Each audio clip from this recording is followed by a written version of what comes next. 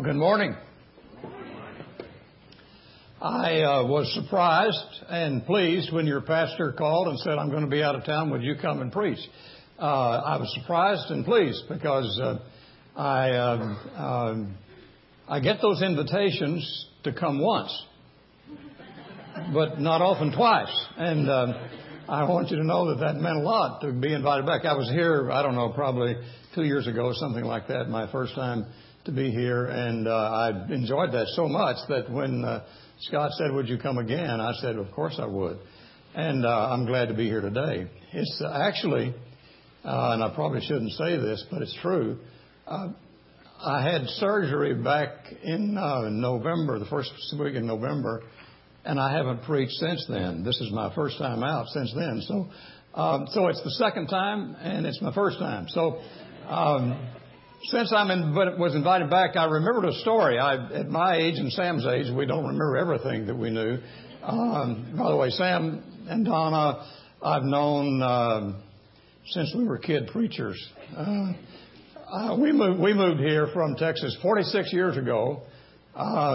Spent 26 years in California, but 46 years ago came here, and I believe Sam was already here then when I came, and we've been partners down through these years. Anyway, the story I remember was of an Internal Revenue agent who was combing the hills of Arkansas looking for an illegal still. And he came up to this place out in the middle of nowhere, and this little 8-year-old boy was sitting on the front porch, and the agent said to this young boy, Sonny, is your daddy and brothers here? The boy said, no. Well, do you know where your daddy and brothers are? Yep. Well, would you take me where they are? No. He said, well, would you take me there if I gave you $5? Little boy said, yeah.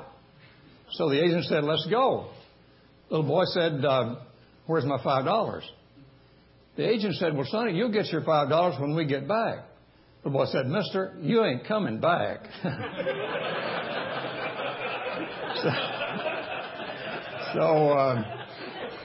So I'm always glad to get to come back. And anyway, what I want to share today is very special to me, and I hope it will be to you if you're a follower of Jesus Christ, because in a sense, I want to encourage you that because you're a follower of Christ, God has done something for you through Jesus Christ you never could have done for yourself, and will always be true as long as time exists and eternity exists, and it ought to make us real happy. So I'm here today to try to encourage you and to make you happy. If you're not a Christian, what I'm trying to do is to say there's something missing in your life, and you can get it, but you can only get it through Jesus. And I want to talk about that today. One author wrote one time that if the Bible was being presented as a ring, an exquisite ring, that every book in the Bible was symbolized by a certain gem, he said the largest and most precious stone in that ring of 66 gems would be the book of Romans. And he said the sparkle on that one gem, signifying the book of Romans, would be the 8th chapter of the book of Romans. When I read that, I believed that to be true. I love the book of Romans. I've preached through it many times as a pastor. I love reading it and studying it.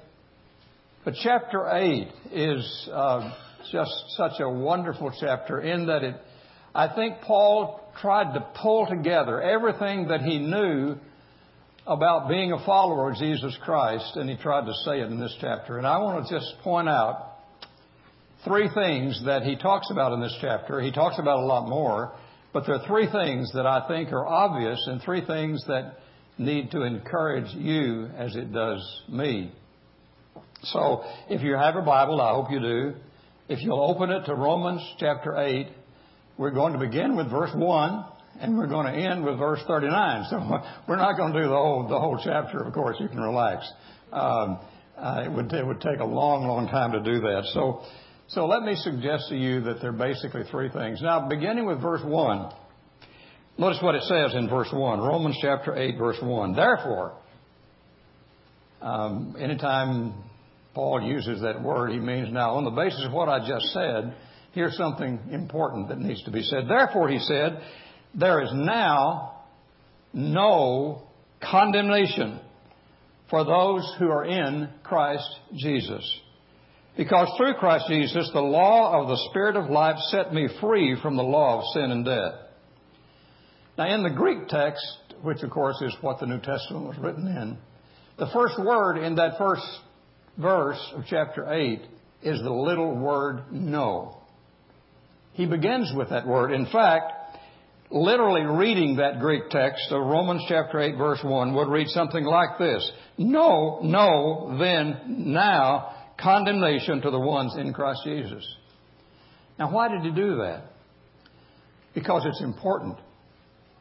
He doesn't normally write like that, but he writes like that because it's important for you and me to know that while we may have known that we were guilty of sin and worthy of death, the fact is that because of something that Jesus Christ has done, no longer does that exist. There is no condemnation. No condemnation. Now, yesterday, I went back and I reviewed chapters 1 through chapter 7 of the book of Romans. It's a nice thing to do. But the fact of the matter is, if you listen to what Paul said in those 7 chapters, you will discover that he is sort of laying the foundation for salvation by saying you need it. And the reason you need it is because you're a sinner. And sin will send you to hell. And so I read that yesterday, and there are 2 verses that I had memorized back as a boy in church that I sort of said these 2 verses probably summarize what Paul is trying to say. If you read chapter 3, verse 23, it says, all have sinned and come short of the glory of God. All have sinned. And in those chapters, Paul makes no exception. He said there's nobody ever been born except for Jesus who wasn't a sinner. All have sinned. We're all guilty. Jews are sinners. Gentiles are sinners. Everybody is a sinner. All have sinned. So again, he's trying to lay that foundation that we need something by saying you've fallen short of what God expected of you. All have sinned. Of course, the other is in chapter 6, verse 23, when he says, for the wages of sin is death. But the gift of God is eternal life through Jesus Christ our Lord. So Paul has made a big point to say, all of us are sinners. Paul said, I'm a sinner. You're a sinner. But the fact is, God was not satisfied with that. God was not right with that, and He sent Jesus. And Jesus, who was sinless, the one who was perfect, the one who was not guilty of one single sin in His life, died on the cross and paid the price for your sins and for mine so that we could be under no condemnation. The word no there is an absolute word. It means exactly what it says. In fact, Wuest, who is a scholar, translates this verse. I like the way he does it. He said, therefore now, listen carefully, there is not even one bit of condemnation for those who are in Christ Jesus. There's not even one bit of condemnation if you have received Jesus Christ as your Savior. Now, there can be some accountability. Paul talks in 2 Corinthians chapter 5 about all of us appearing before Christ to give an account for what we've done in the flesh. There is some accountability, but it's not condemnation. We will answer for the things that we did not do, even as believers. But there's no condemnation to those who are in Christ Jesus. I want you to see a little video clip, and some of you may be unhappy about this, and you can tell the pastor about it when he gets back that you weren't happy with it. You don't write me a letter because I can't do anything about it. So watch this little video clip, and I'm going to ask you some questions about it, okay? Casey Marie Anthony, the jury of your peers, having found you not guilty as to the charge contained in count 1 of the indictment, murder in the first degree, at this time I will adjudge you to be not guilty. As to count 2, the crime of aggravated child abuse, a jury of your peers having found you to be not guilty, the court will adjudge you to be not guilty of the crime contained in count 2. As to count 3, aggravated manslaughter of a child, a jury of your peers having you found you not guilty, I will adjudge you to be not guilty of that count. Now, let me ask you a question. How many of you saw any part of that trial that took place about 3 or 4 months ago? Okay, many of you did. How many of you agreed with what the jury said, that she was not guilty? I don't see anybody's hand up. I think all the surveys that were taken said this young lady is guilty. But here the judge is saying to her, on the basis of the law and on the basis of what the jury has done, you were judged to be not guilty. Therefore, I'm pronouncing you not guilty. Now, let me ask you this. You ever been guilty of any sin? Oh, yeah. All have sinned and come short of the glory of God. That's true. But the fact is, Paul says, for those who are followers of Christ, they are now not guilty. No condemnation. Why? Now, it's not because she was found not guilty, not because of what she did.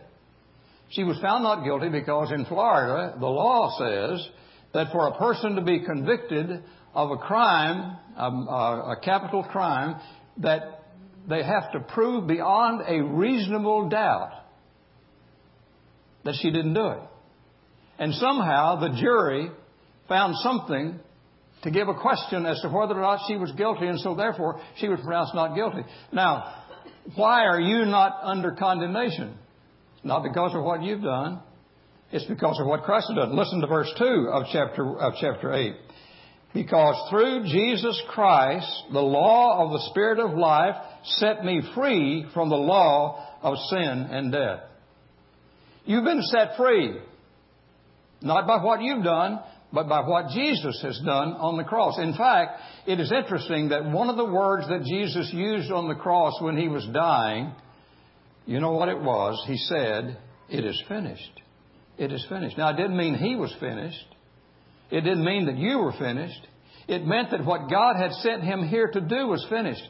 And so Jesus died on the cross, and his death on the cross made it possible for you and me to stand before God not guilty, not on the basis of what we have done, but on the basis of what Jesus did. You're not guilty. The verb here in the Greek is an aorist tense verb, which means it's something that happened, but the result of it continues on. It goes on and on and on. It'll always be there. And so the thing about being a Christian, the thing about being a follower of Jesus Christ, the thing that you ought to be happy about today is that the Bible says you will never, because of Jesus, you will never, ever stand under condemnation. Never. Regardless of what happens between the time that you receive Jesus as your Savior, as your substitute for your sin, and when you stand before God, there'll be no condemnation whatsoever. So, be happy about that. And if you're not a Christian, you need that. And you can only have that as you receive Jesus Christ, the one who died on the cross and said, "I've done what God asked to do. I've paid the price. It's finished." And you can have it. So aren't you happy about that? I am. I'm happy about that. And that's why I want to talk to people who don't know Jesus. I want them to be happy.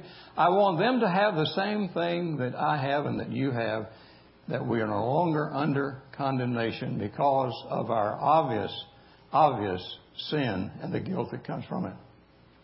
But there's something else. Life is not just about that. There's something else. Look at verse 18 of Romans chapter 8. I consider that our present sufferings. Anybody ever suffering? Ever suffer?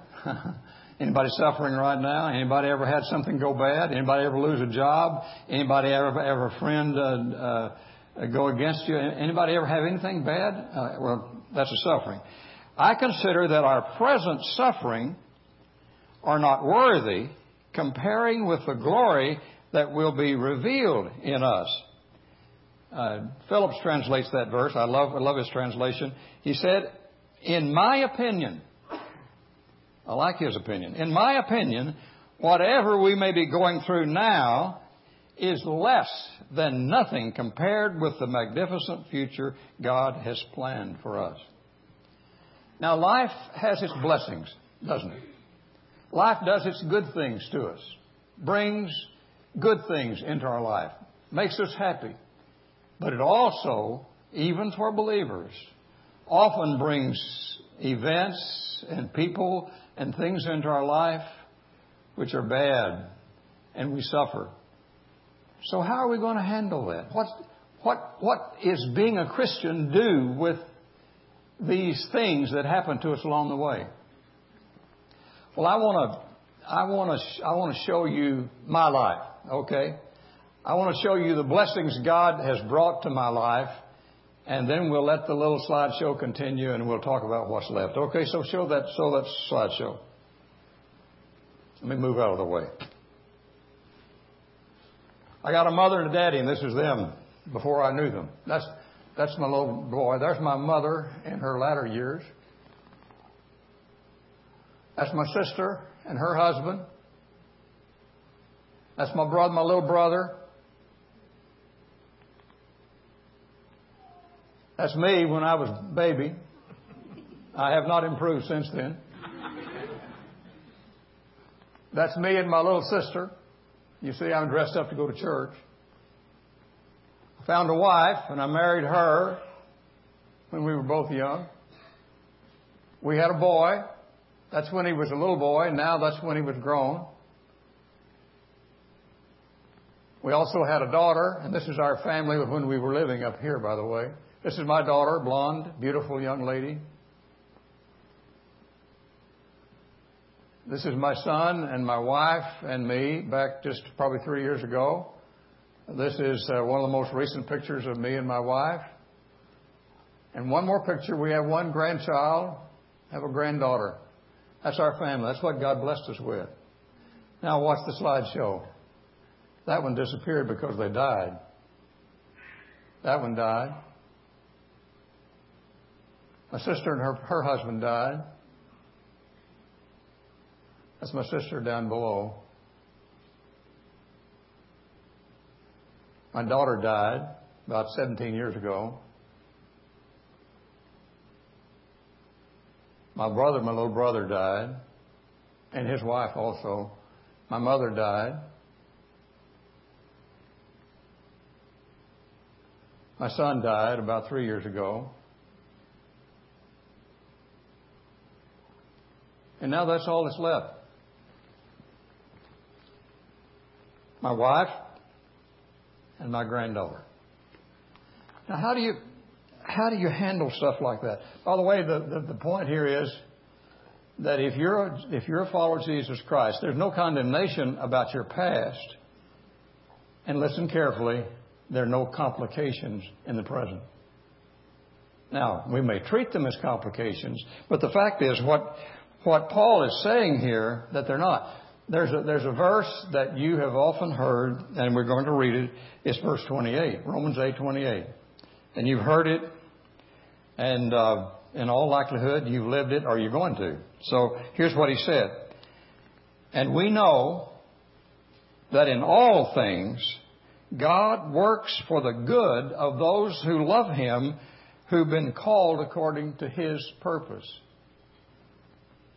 Now, who are the persons who receive this promise of no complications? Well, they're people who've been called. Outside of a relationship with Jesus Christ, it'll never happen. So we've been invited to receive Jesus into our life. We're compassionate in that we're loving God, and we're confident in that there's some things we know about God, and we know that He is going to be there. I was in a hospital intensive care waiting room one night about 2 o'clock with a family member that eventually died. And I was there alone. I'd been to seminary. I'd been trained in how to help other people in times like that, but I didn't know how to help me at that point. I needed something from God. I needed something from His Word. And I could go to many places, but I did something that I never thought, I heard other people talk about doing, but I never thought it worked. They said they just let the pages of the Bible sort of flutter by, and they stopped at the place and they found something they needed. And so I thought, well, I'll try that. So I have a copy of the Living Bible in my hand, and I begin to let the pages turn, and it stops in the wrong place. I never would have gone there. I never would have sent anybody to this book, because it's not the kind of book that they taught me in pastoral ministry to use in a time like that. But it stopped. And my eyes fell on a verse of Scripture in the book of Proverbs. Now, the book of Proverbs is a good book, but for what I needed, I thought it was the wrong place. But here's what Proverbs 20:21 says in the Living Bible. Since God is directing our steps, why then should we try to understand all the things that happen along the way? Since God is directing our steps, why then should we try to understand all the things that happen along the way? Now, the important part of that verse is the first part of the verse. Is an acknowledgement that God is directing our steps. Is God there in the midst of all our troubles? Notice the comprehensiveness of that verse. God is working with all things, not some things, not most things, but God is working in all things that come into our life. Years ago when we moved up here, 46 years ago we moved up here, not long after we moved here, my wife began to have difficulties and was eventually diagnosed as being manic depressive.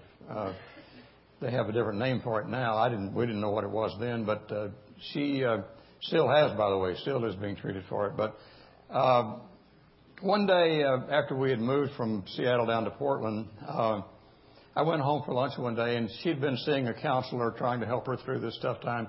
And I went home for lunch, and she said, I'm reading this wonderful book I thought you might like to read. I said, well, what is it? She said, well, it's a book by Hannah Smith entitled The Christian Secret of a Happy Life. Well, I said rather proud of her, well, I've got that book. In fact, I've had that book a long time, and I don't find that book to be that interesting. So I did what most of you men do when your wife suggests something. I did not do what she asked me to do. And I was home again one day for lunch, and she said, have you read that book? Well, I was a bit indignant. I said, now, I told you that I have that book, and I've not found that book to be interesting. And again, the second time I did what I did the first time. I did not read the book. Third time I was home for lunch, and she said, have you read that book? And I said again, I told you I have not read the book. I have it, but I haven't read it. She said, sit down, I'm going to read it to you. And so I did, and she did. And it turned out to be a wonderful book. And it's a book I would recommend. It's over 100 years old now. But there's a chapter in that book that's really a key to that book that my wife did not like. It's a book, it's like chapter 8. In fact, this is still in the bookstores, by the way. Hannah Smith, The Christian Secret of a Happy Life. It's like chapter 8. And here's the chapter. Is God in everything? Is God in everything? She said that little verse that you learned in Sunday school, that all things work together for good to those who love God, to those who are called according to His purpose. She said that's more than a Bible verse for a child to learn.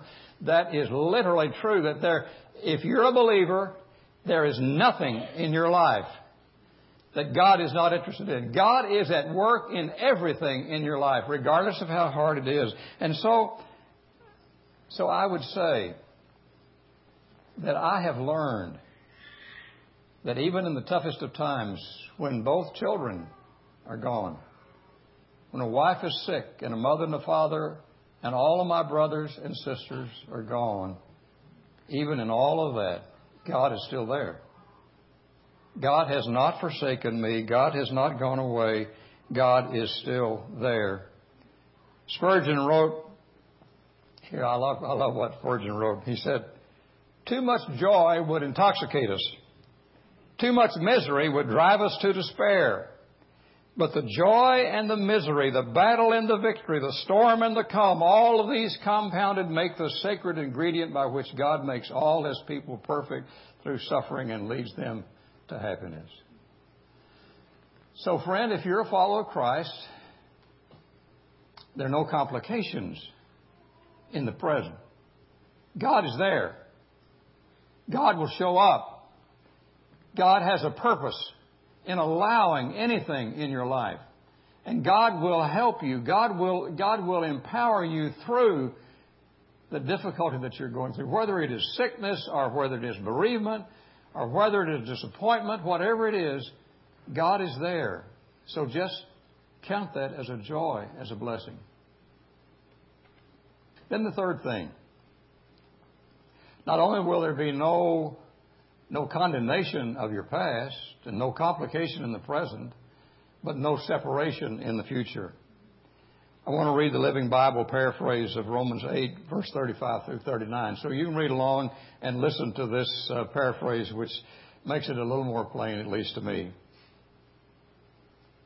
Who then can ever keep Christ's love from us? When we have trouble or calamity, when we're hunted down or destroyed, is it because He doesn't love us anymore? And if we are hungry or penniless or in danger or threatened with death, has God deserted us? No. For the Scripture tells us that for His sake we must be ready to face death at every moment of the day. We're like sheep awaiting slaughter, but despite all this, overwhelming victory is ours through Christ, who loved us enough to die for us. For I'm convinced that nothing can ever separate us from His love. Death can't, and life can't, the angels won't, and all the powers of hell itself cannot keep God's love away. Our fears for today, our worries about tomorrow, or where we are, whether high above the sky or in the deepest ocean, nothing will ever be able to separate us from the love of God, demonstrated by our Lord Jesus Christ when He died for us. No separation from the love of God, ever. Nothing can do that. I like this. Donald Barnhouse, in his commentary on Romans, was one of these words in here in the Greek word is sort of a magic kind of word. I mean, the kind of stuff that other people write books about. Anyway, but he thought that, and here's what he wrote. Barnhouse wrote, he said, the Christian can sit down, and listen carefully, the Christian can sit down at a table with 13 people present, spill salt, break a mirror, open an umbrella inside a room, walk under a ladder, have a black cat walk across his path, and all of this can happen on Friday the 13th. Can you imagine more unluck than that? But listen to what he said. Yet none of it, nor all of it together, can separate him from God's love. Aren't you glad for that? Nothing can separate you from the love of God expressed in Jesus Christ. Pastor in the Midwest by the name of Rob Bell wrote a book, probably 6 months ago now, maybe a little longer, entitled Love Wins. And he wrote that book because he was a little uncomfortable with what the Bible had to say about hell. And he wrote the book and basically said God's about love. God doesn't have anything to do with hell. And it was so obvious that the Southern Baptist Convention, of which we're a part, adopted a resolution, which of course did nothing, but they adopted a resolution saying we don't agree with that. But you see, the tragedy of hell is more critical than the temperature of hell. The agony of hell will be separation from God and all that is good. That's what hell is. The hell is being cut off, separated forever from God. And that's something we want to avoid. So what does it mean to be a Christ follower? What makes you happy? Well, I'm happy because I am not condemned because of my past. And I've got enough to be condemned, and so do you. We all do. No condemnation. No complications. Life hasn't always worked out the way I wanted, but God's always been there. And God has done some wonderful things in the midst of the great tragedies of life that have taught me more about God and about me than I ever learned any other way. So I'm grateful for that.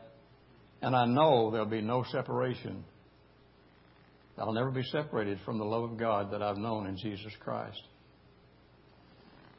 Now, I want to play that video clip that I played the first one. I'm going to play it again, and I'm going to ask you a question about it. Okay, so play that Casey Anthony video again.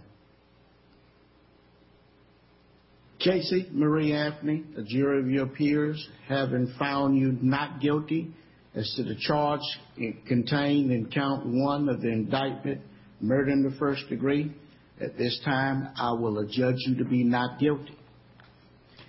As to count 2, the crime of aggravated child abuse, a jury of your peers having found you to be not guilty, the court will adjudge you to be not guilty of the crime contained in count 2. As to count 3, aggravated manslaughter of a child, a jury of your peers having you found you not guilty, I will adjudge you to be not guilty of that count. Okay. Nothing changed. But here's what I thought. She heard that. I think she was happy because the law in Florida and the jury that had made the judgment had judged her to be not guilty. Now suppose that after the judge finished reading that, Casey Anthony said, "You know, Your Honor, I really appreciate the law that the state of Florida has, and I appreciate what the jury has had, but quite frankly, I don't think I want to live by that. I think I'll just stay with who I am and what I've done. I won't accept what others have done for me. I'll just stay on my own." What would you have thought of her? This woman is crazy. She's turning down the opportunity to be found not guilty. But I want to tell you this. Everybody in this room has been told what you must do to have no condemnation in your life. It's not what you did. It's not even based on what you did. It's what Jesus Christ has done.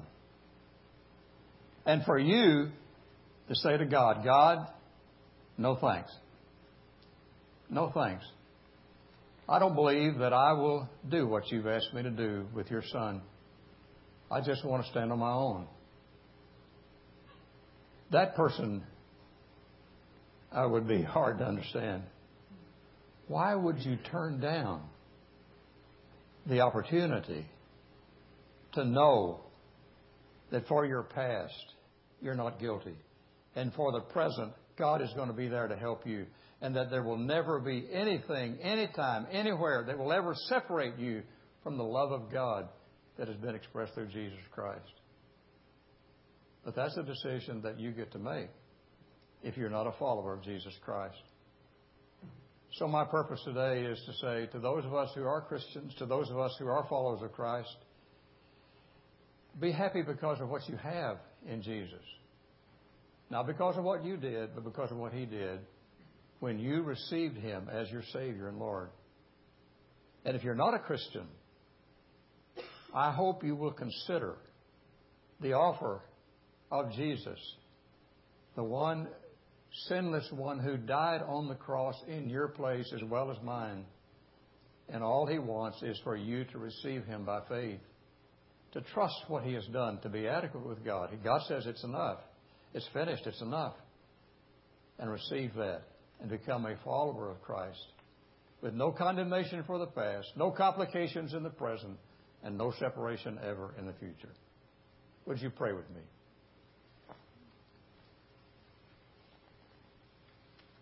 Lord, thank You for this wonderful, wonderful story. Because of what You have done for us, sinners as we are, deserving of death as we are, and yet because You loved us, You sent Your Son Jesus, and His life and His death and His resurrection has made everything possible that we have today because we're followers of Christ. And if there's anybody here, regardless of age, regardless of background, regardless of sin, regardless of who they are, that has never received Him, I pray that today they would receive Him into their life by faith. As Paul said, that's the way Abraham came to know God was by faith, and Paul did by faith, and I did by faith. That they've come by faith to receive Jesus as their Savior and become a follower of Him with all the joy that He brings. Thank You for speaking to us in Jesus' name. Amen.